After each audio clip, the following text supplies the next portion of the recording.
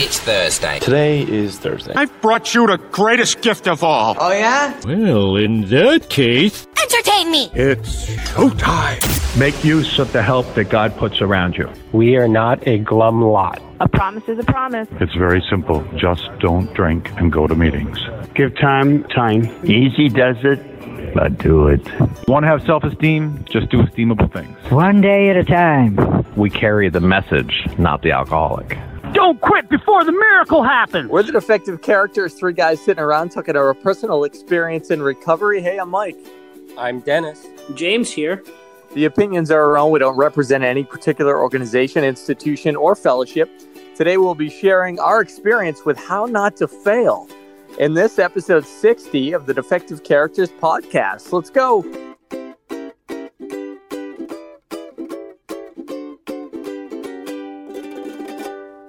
Oh, man, I don't have any experience in not failing.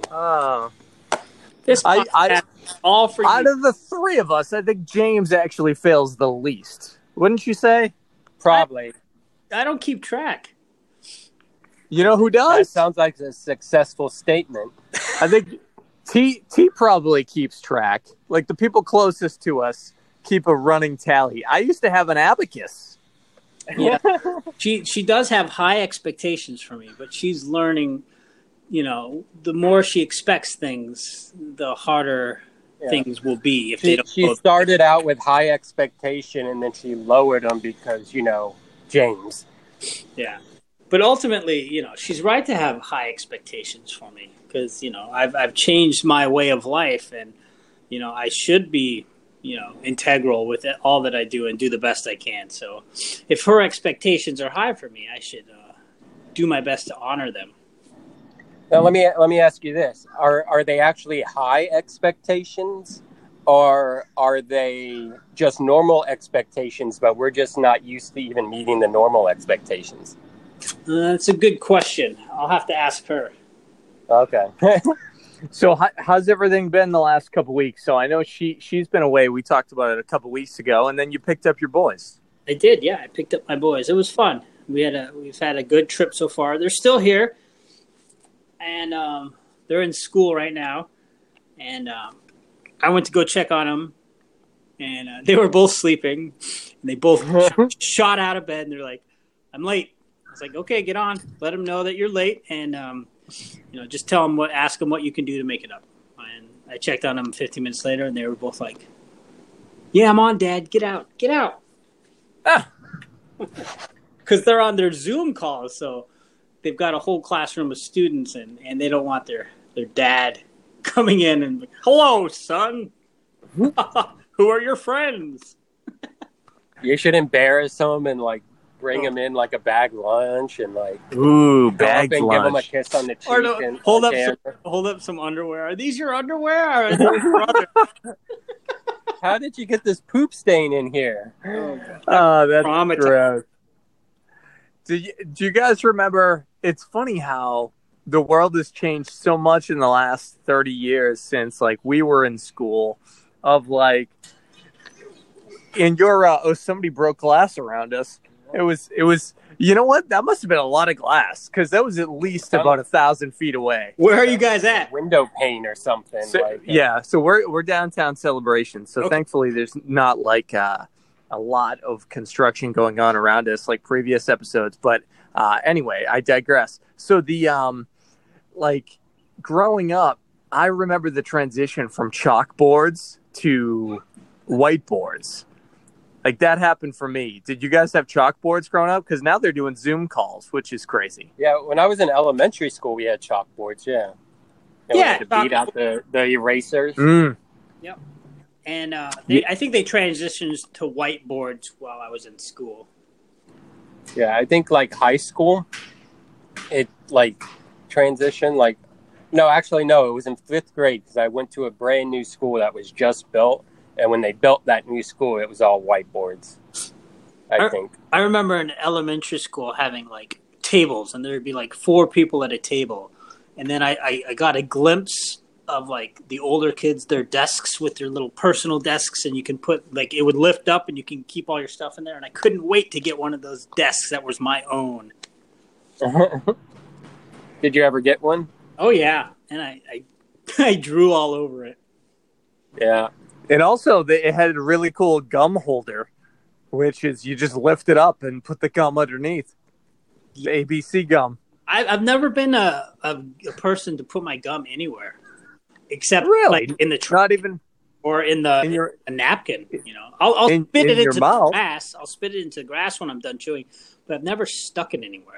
That's never been my style. You said you spit it into grass? Yeah, absolutely. Did anything grow? No, but I think if I did it into the grass, it's kind of concealed and people aren't really stepping in grass. Like, whereas I wouldn't spit it onto the sidewalk where it would get on someone's shoe. People step in grass all the time. Yeah, I usually aim for like bushes. Like throw it in the actual middle of a bush and then no one's going to step on it. Or like the sewage drains. You guys should find a trash vestibule. That seems like that's the best possible place. It's just bubble gum. No. Don't birds can die if they eat gum, right? See, Jane, it's another thing that we failed at disposing bubble gum, and we need to work on that. Well, you know, I've always been a little thoughtful, so. Yeah. Well, so what else has been, before we turn things over to Dennis to find out how his last week was, anything else come up and that you had to work through and find a solution? Geez. Not really. The kids are, my one little son, he likes to play outside and skateboard and ride bikes, and the other one's just like, he just wants to stay on the computer the whole time. So I would really have to, you know, sit down and be like, listen, me and your brother want to go outside and we want you to come with. How about you come with us tonight and tomorrow we'll do whatever you want to do. And he agreed, and I ended up watching Hamilton with him. And that was 3 hours of singing and dancing. It was good, though, right? Hamilton's awesome. Yeah, it was pretty good. Did you enjoy it? It was pretty good. The little one would come up. He'd be like, you guys are still watching this? He'd like watch it for a little bit. He's like, no, I can't. And he'd leave. I loved it. I thought it was very well done. Is it true that Hamilton's best friend was Christopher Columbus? That is not true. No, it was Aaron Burr. Well, Bill Burr. That wasn't his friend either. Bill Burr's. No, that time frame has to be wrong. Dilbert. Dilbert. Yeah. Okay. That makes sense. Yeah. That's pretty great. Well, that sounds like a really good week. Dennis, what do you got? My week. Anything with the movie? No, nothing with the movie yet. I did help a friend of ours videotape something.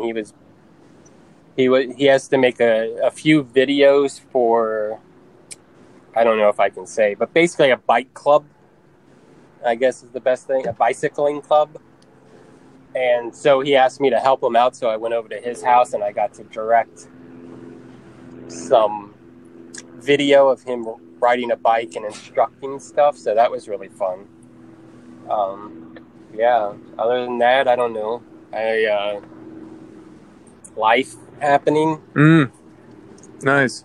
Yeah. That's good. I don't know. I have stuff to say, but I don't want to be like a downer and like bring things down, you know? Well, I think it's bringing things through, right? Yeah. Okay. Well, I did tell you guys how I rented the Tesla, and I found out that it pretty much drives itself. Like my whole 7 hours of the road, I was pretty much a passenger as I was driving.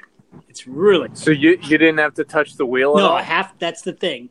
You have to keep your hand on the wheel because the car has to feel a little bit of friction, or what's the word I'm looking for? When it's contact, because it steers itself. But if it doesn't feel your hand on the wheel, it'll give you a warning, and then like I dismiss the warning, and then it like locks you out of auto drive until you stop and turn off the car, and start it back up.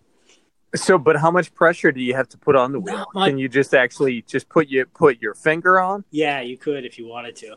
It's weird, and you so crazy. The cool thing I think is, it's for liability reasons because you can't have a fully autonomous car yet because the technology is not there. So, as a driver and by law, your hands have to be on the wheel. Yeah.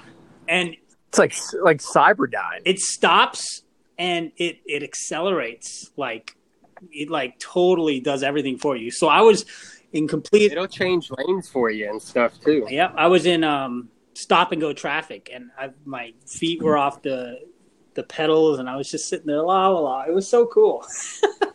Wow. Yeah, and then man, I totally want to get a Tesla now. One day. Yeah, man. Well, we are not sponsored by Tesla. Not yet. Not yet. We always want those sponsorships.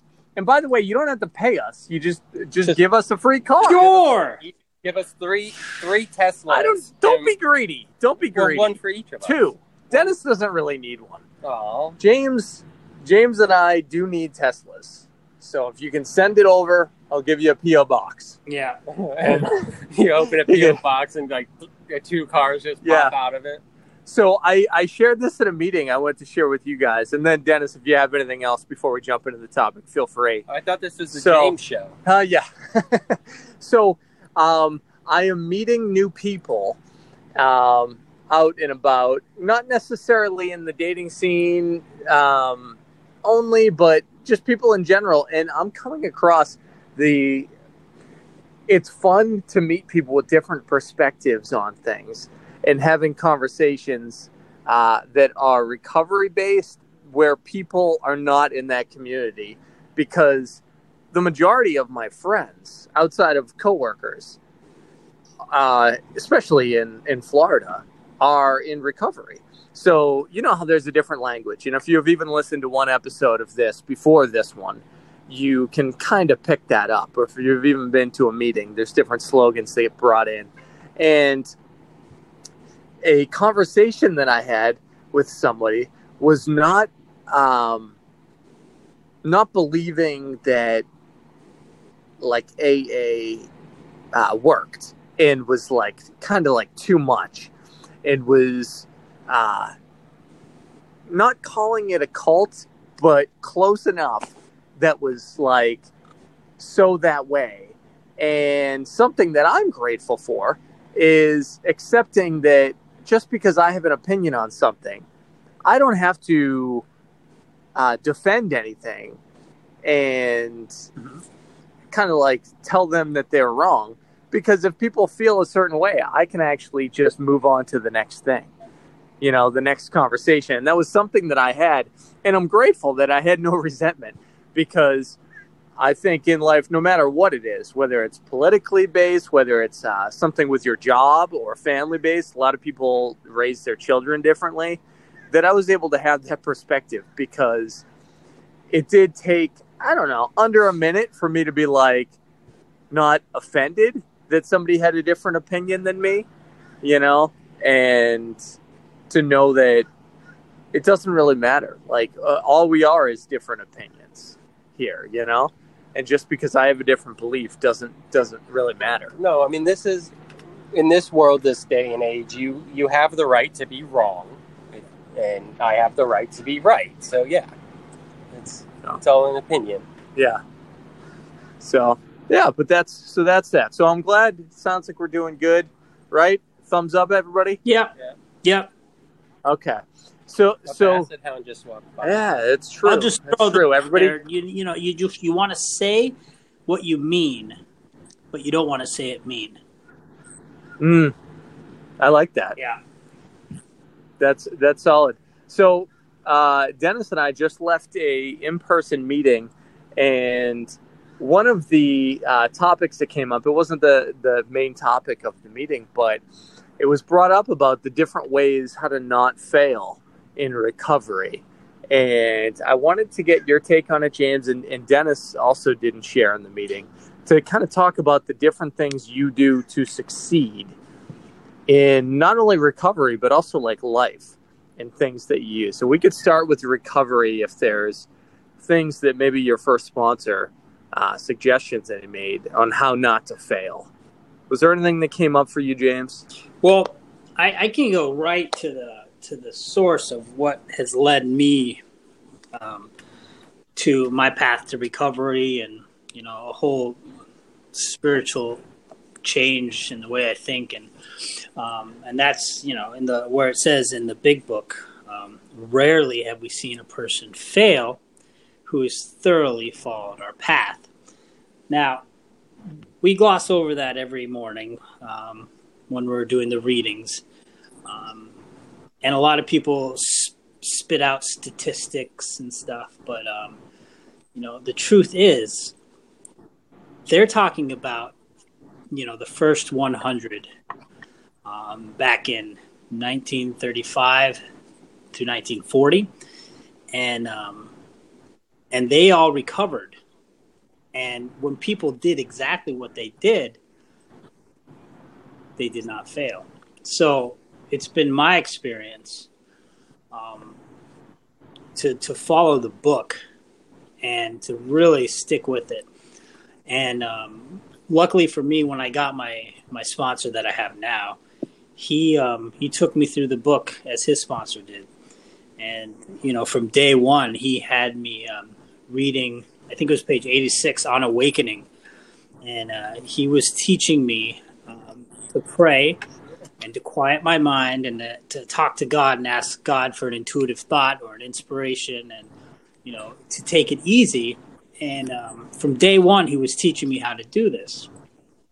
And he knew that by doing this, that was laying a foundation for the rest of my life, really, because this program is first and foremost a spiritual program. It's a new way of living, and that involves communication with God on a daily basis. For me, it's throughout the day, and God is a loving God in my wheelhouse, and I strive to be like that God on a daily basis. So that's what I got to start with. Wonderful. I think there's an old timer that we all know that's in our home group, and there's a truck driving by. I don't know if you can hear that or Just not. Wait. Just wait. Second. Okay, he left. Uncontrollable technical difficulties. There's an old timer that we all know that's in our home group, and he always keep it simple. He says, "Don't drink, go to meetings," and that's his motto. He says it 1,000,000 times. And simply, if we define success as not drinking, right? It's the basic, most simplest way that we can define success in Alcoholics Anonymous. It can be that simple. Don't drink, go to meetings. Because if you don't drink, you're 100% successful. For me, it's a lot more though than not just drinking. It's about changing the way I live, so I'm not living in the chaos that I lived before. So there's a lot more things that I got to change to ensure that I can go on without drinking and not causing pain and misery for other people in my life. I think for me, the most basic, simplest way to not fail is to show up, and I look at my commitments in Alcoholics Anonymous as that, as commitments. There's something that I have to do. So once I make that commitment, then I don't have to make a decision. So every morning I have to wake up and I have to go to the meeting. So my alarm goes off at 6:30. Every morning when the alarm goes off, I don't want to get out of bed. I just don't. I'd rather, sleep in and be under my warm blanket and cuddling my pillow and I'm happy there. I don't want to freaking get up. But I don't sit there and fight it. I've already made the decision that I'm going to do it. So I just do it. And I get up, I make my coffee, and I walk to the meeting every morning. and then I wake up while I'm at the meeting. So I know a lot of people like have to like kind of go through that decision every day. Oh, am I going to go to a meeting today? Am I going to skip today? Am I going to do this? Am I going to do that? And that's like a fight that you're having with yourself every morning. Once you make that commitment and put it first, you realize that it's a lot easier and it just becomes habit. And I think that's important because like, you know, it's just the minimal basic of just showing up. It's when that's where you hear all the other things that can ensure you that you don't fail. You know, so if you can, at the beginning, basically just do that, just show up and show up consistently without making excuses on why not. Like, oh, I don't feel like it. Oh, I'm busy. I'm all of this. If you do that, then you're on the right foot to learn everything else you need to learn to be as successful in the long term. Yeah. Love that. Hey, nice share, buddy. How did that feel?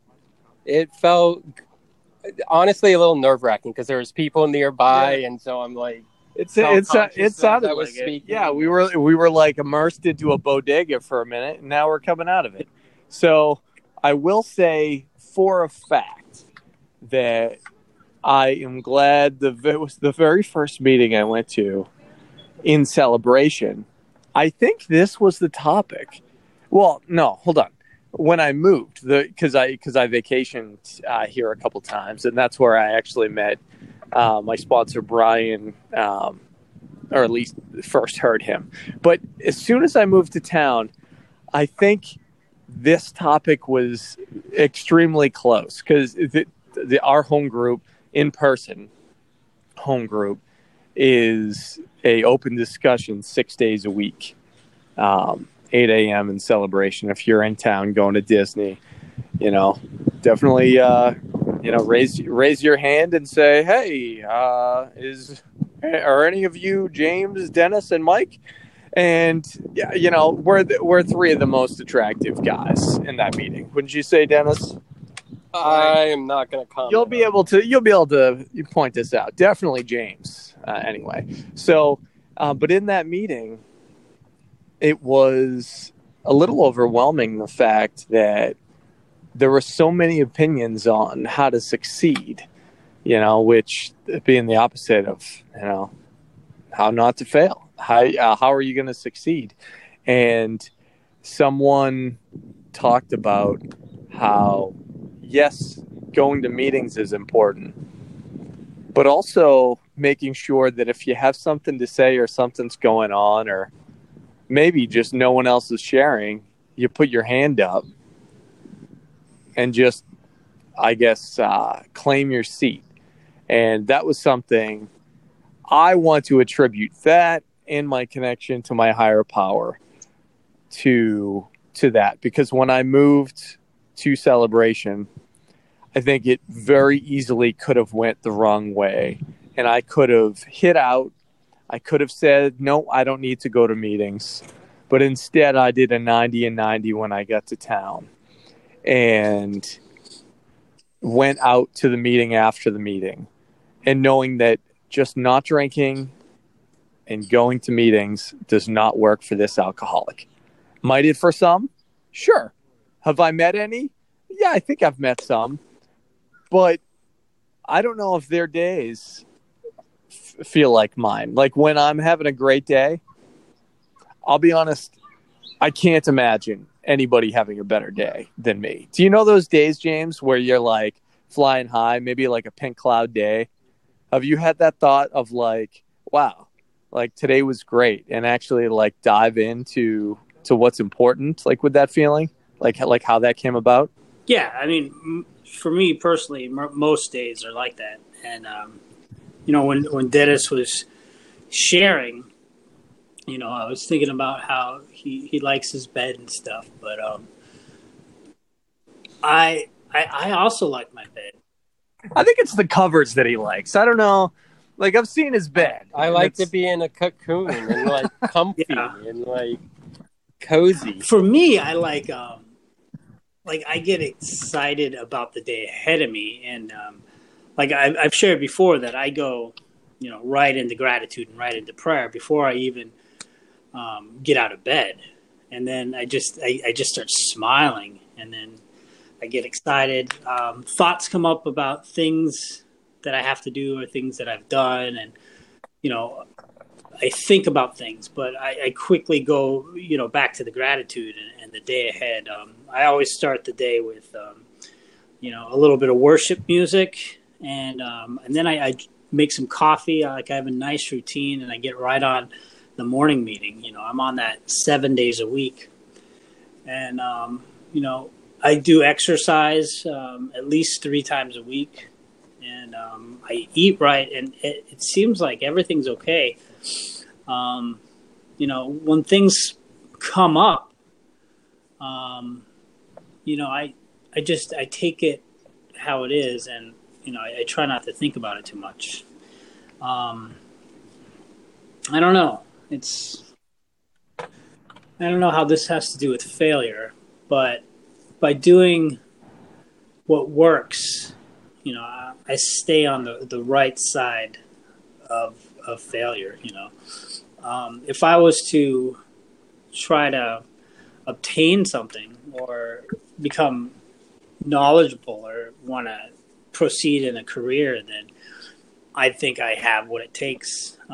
The question is, do I want to do that? And at this point, I'm content with everything all around me, but I know that, when the pain's good enough or great enough, I'll want to change. And, sometimes change is inevitable. So we'll have to see how it goes. How about this one? Now I'm going to toss this to Dennis, and you can respond to what James said.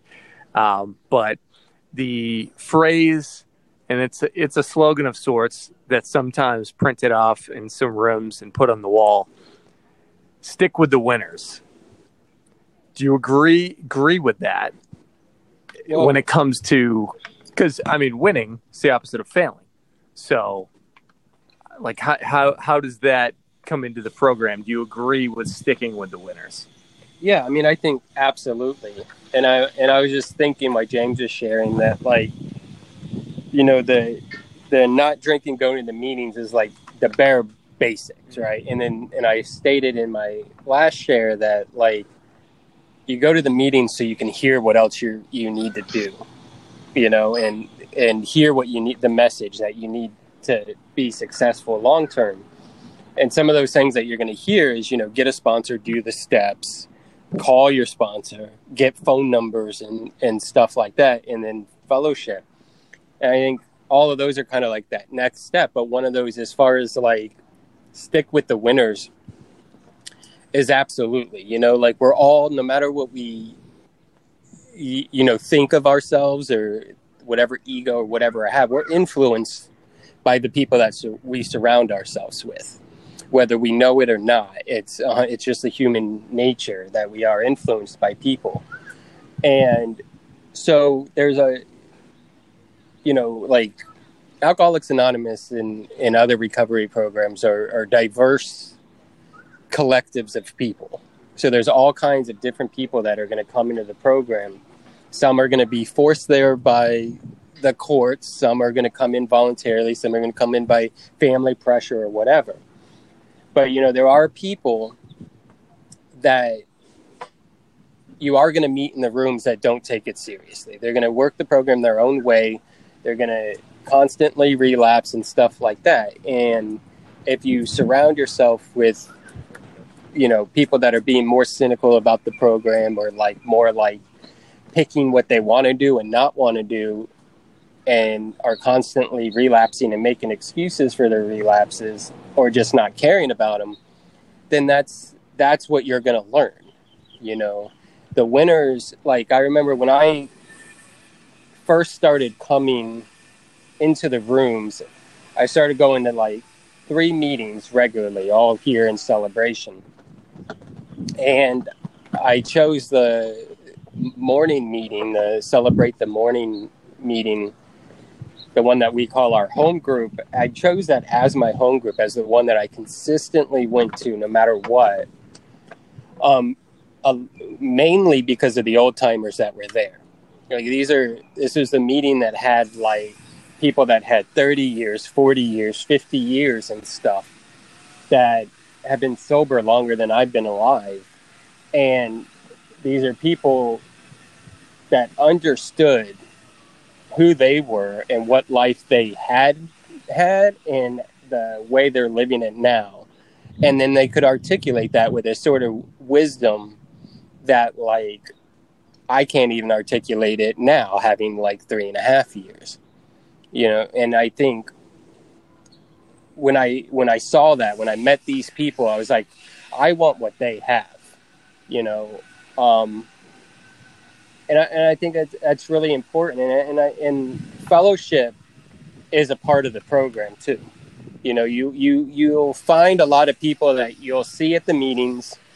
They come to the meetings relatively consistently, not every day, but like you might see them every Saturday or whatever, and they have lives that they live.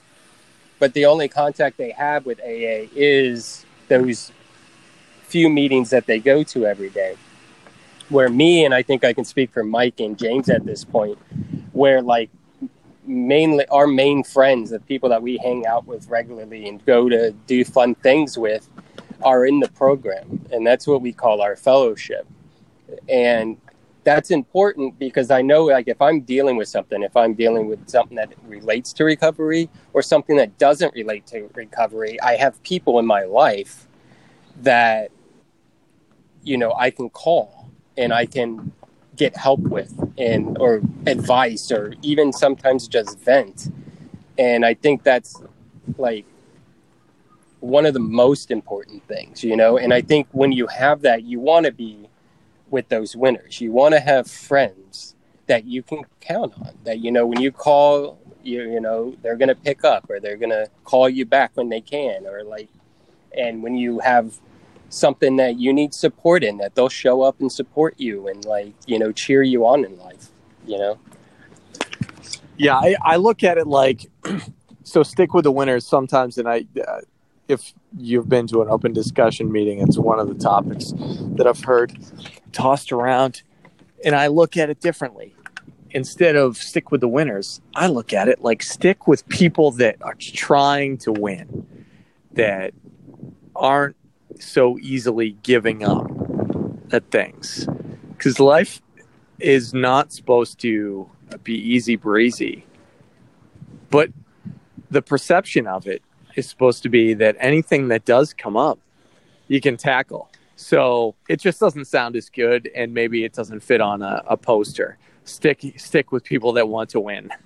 That's why stick with the winners, I feel like, is like a slogan that's out there. But some people take resentment, and they say, well, if you're sticking with the winners, then are you going to be working with a newcomer that is going through a really tough time, that life has beaten them down, and maybe people in their life are saying that they're losers? And it's like, that's different. But I think that's kind of taking that slogan out of context, like it's a slogan for the newcomers. I think once you get to step 12, you kind of hopefully are a winner yourself, and that, you got to turn back, go down the elevator and bring someone else up, Yeah. What do you think, James? Are we talking about stick with the winners?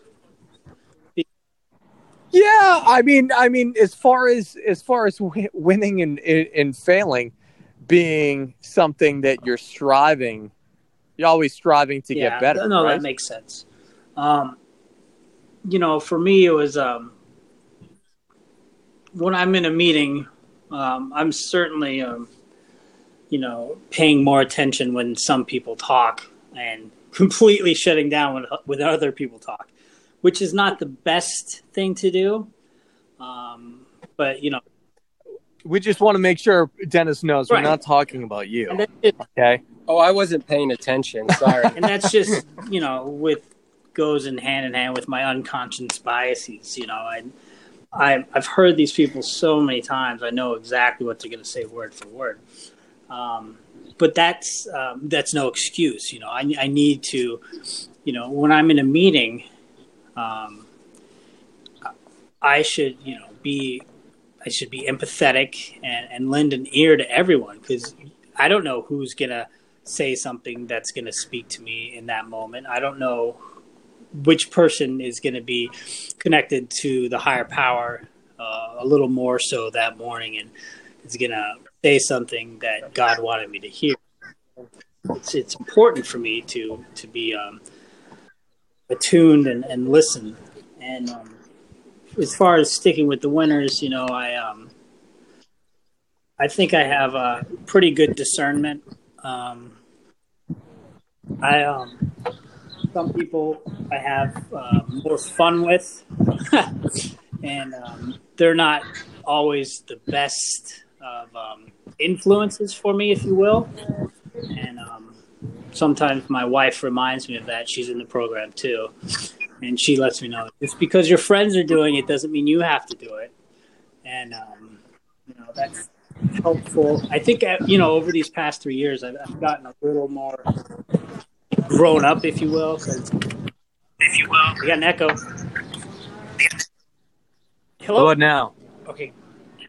Hello? So, once I'm through the program, once I've got a strong foundation, I've done the steps, and I start working with other people, I like to think that, I choose my friends carefully. And for like you two examples are good. You guys always speak life. You're kind. We're not bringing each other down. Us three in particular are always bringing each other up, and we're there for each other. And my sponsor too. He's given me kind words, and sometimes he says things that I don't necessarily wanted to hear, but I needed to hear. And I love the power of the old timers. Sometimes I've gone to Al, who just tells you how it is. Sometimes Steve is always kind and loving. You've even got Babe. All those guys are just wonderful winners that have their faults just like anybody, but they've been through so much that they have so much to offer, and they're loving, and they like to offer it because they know in turn, what was freely given to them, they have to do it to others, and it's just a nice circle. And newcomers are wonderful because we're all newcomers at one point.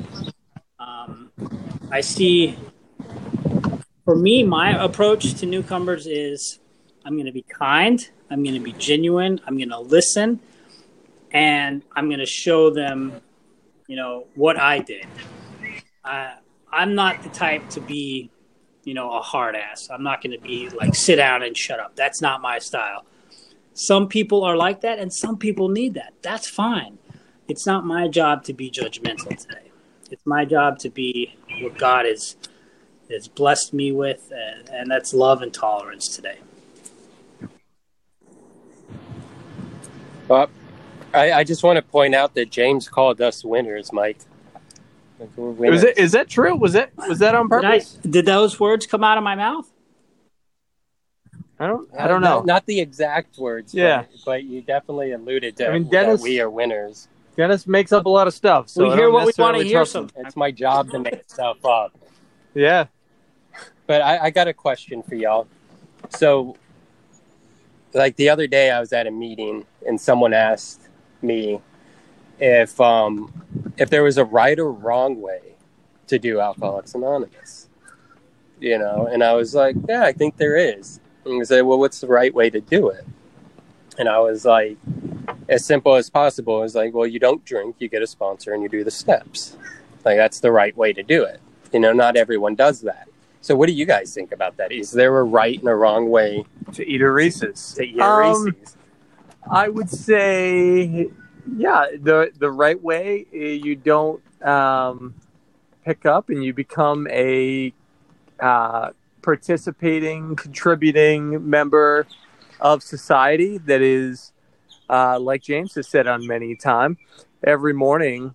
And I will admit, I did adopt this probably, 6 months before we started the podcast, of praying that, and yes, I should have started it earlier, since I had years in sobriety. But when I was doing my third step prayer and seventh step, I wouldn't actually articulate it in the same way that James talks about, of hoping that somebody presents themselves that I can be of ultimate service to. And I've been doing that. And I think if you do those things, then you're doing it right. That's what I think. What do you think, James? I think, as far as, let's just, bring it down to just AA in particular, the 12-step program that we are all a part of, which we don't represent. But for me, the right way to do it is instructed in our textbook, which is the Big Book, also called Alcoholics Anonymous. And I've never heard it called the Blue Book. Well, you just did. I said the Big Book. I know. Well, no, I'm saying you just heard it, though. Because I just said it. Because the book is blue. It's blue. Sometimes it's red. Sometimes it's got a design on it. But the best one is blue. The fourth edition. So what's remarkable is this book is like it has a bunch of warnings in it, and it has a bunch of instructions in it, and it gives examples and it gives stories. This is what we did, and this is what happened. This is what we did, and this is what happened. It does that over and over again, and it's exactly the same as alcoholics today. They do stuff or things, or when they drink and they do stuff that they didn't want to do over and over again, and bad stuff happens. So the book is just, it's relating to people, and it's telling you, like, this is what we did. And it gives you 12 steps in order.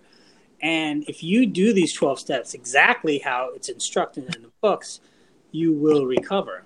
And because of this, once you're recovered, you're fundamentally changed, and then you want to keep growing spiritually. I've heard, that AA is it's spiritual kindergarten. So, it's actually encouraged in the book to branch out and to find whatever it is you may be looking for. Maybe Christianity, Judaism, Buddhism. It doesn't matter what it is, as long as you're branching out. And, that's what I've been able to do. And it's funny because, when the founders, Bill and Bob, and the first 100, when they wrote that, rarely have we seen a person fail who was thoroughly following our path. Their path was, doing these steps in 1 to 2 weeks. And they didn't have the Big Book. What they were working on is the book of James from the Bible, 1 Corinthians 13, and the Sermon on the Mount. And what they did was they took all the information they learned, and then they put it into the Big Book with their stories. So naturally, like, I love history, so I started reading the book of James. I haven't gotten the Sermon on the Mount yet, but 1 Corinthians 13, and it's just remarkable how many parallels there are, and it's really cool. So, and you guys know that for 3 years, 2.5 years, I went to Bible study every Tuesday morning at 6 a.m. and it was just, I was on a different level. I absolutely loved it. Now, I will say that when I was in those studies, the fellowship, the camaraderie was not the same as AA. So, afterwards I would go right to a meeting and I would feel a little more at home. But it was so nice to get into the theology and to learn, where all of this came from. So, yeah, it's pretty cool. I love growing spiritually.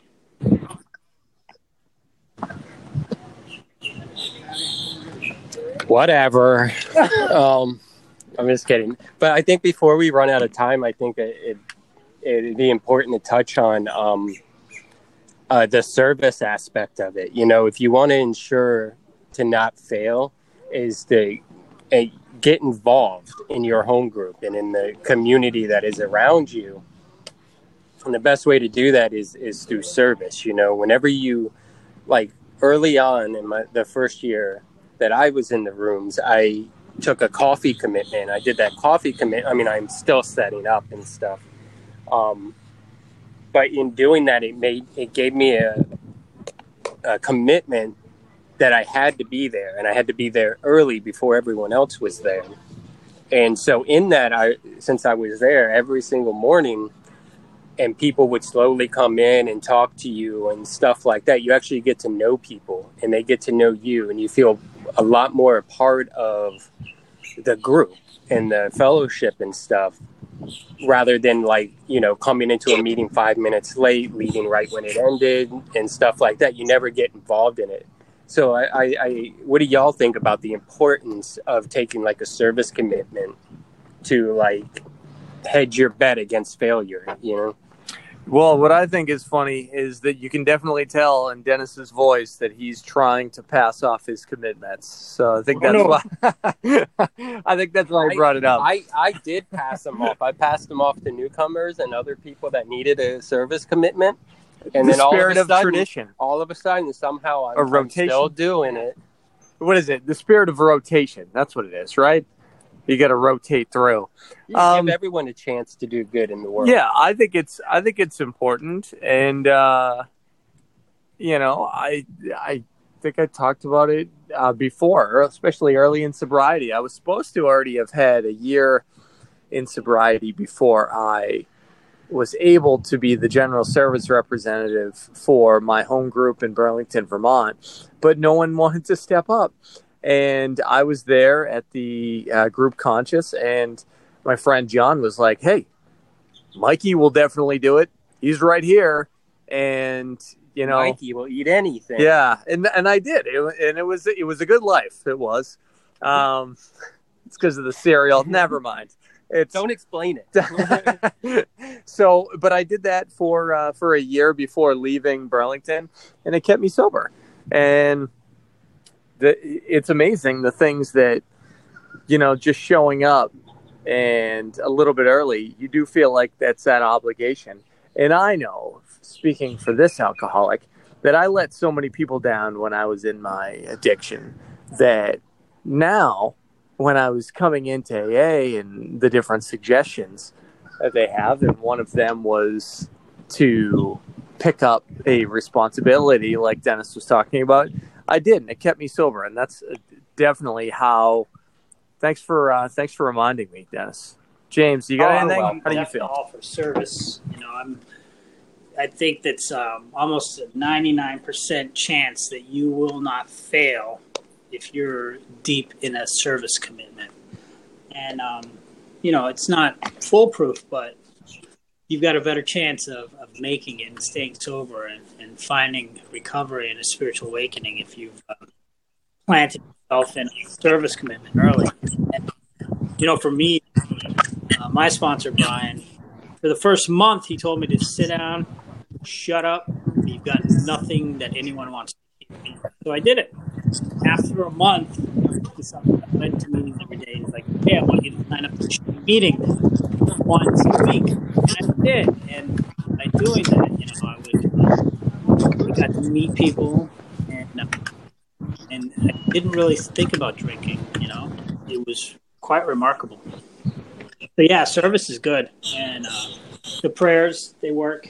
You know, even if it's not in AA, you know, if you're helping someone. And I said it before, I'll say it again. I like to help people, especially when I don't want to help them. That is the way I grow. Nice. Well, that's good. Well, I appreciate you guys. That puts a wrap on today's episode 60. We'll be back next Thursday sharing our experience, strength, and hope with you with episode 61. With a defective character, it's entirely ready to have all these character defects removed. Remember, rarely have we seen a person fail who has thoroughly followed our path. And we'll see you next time.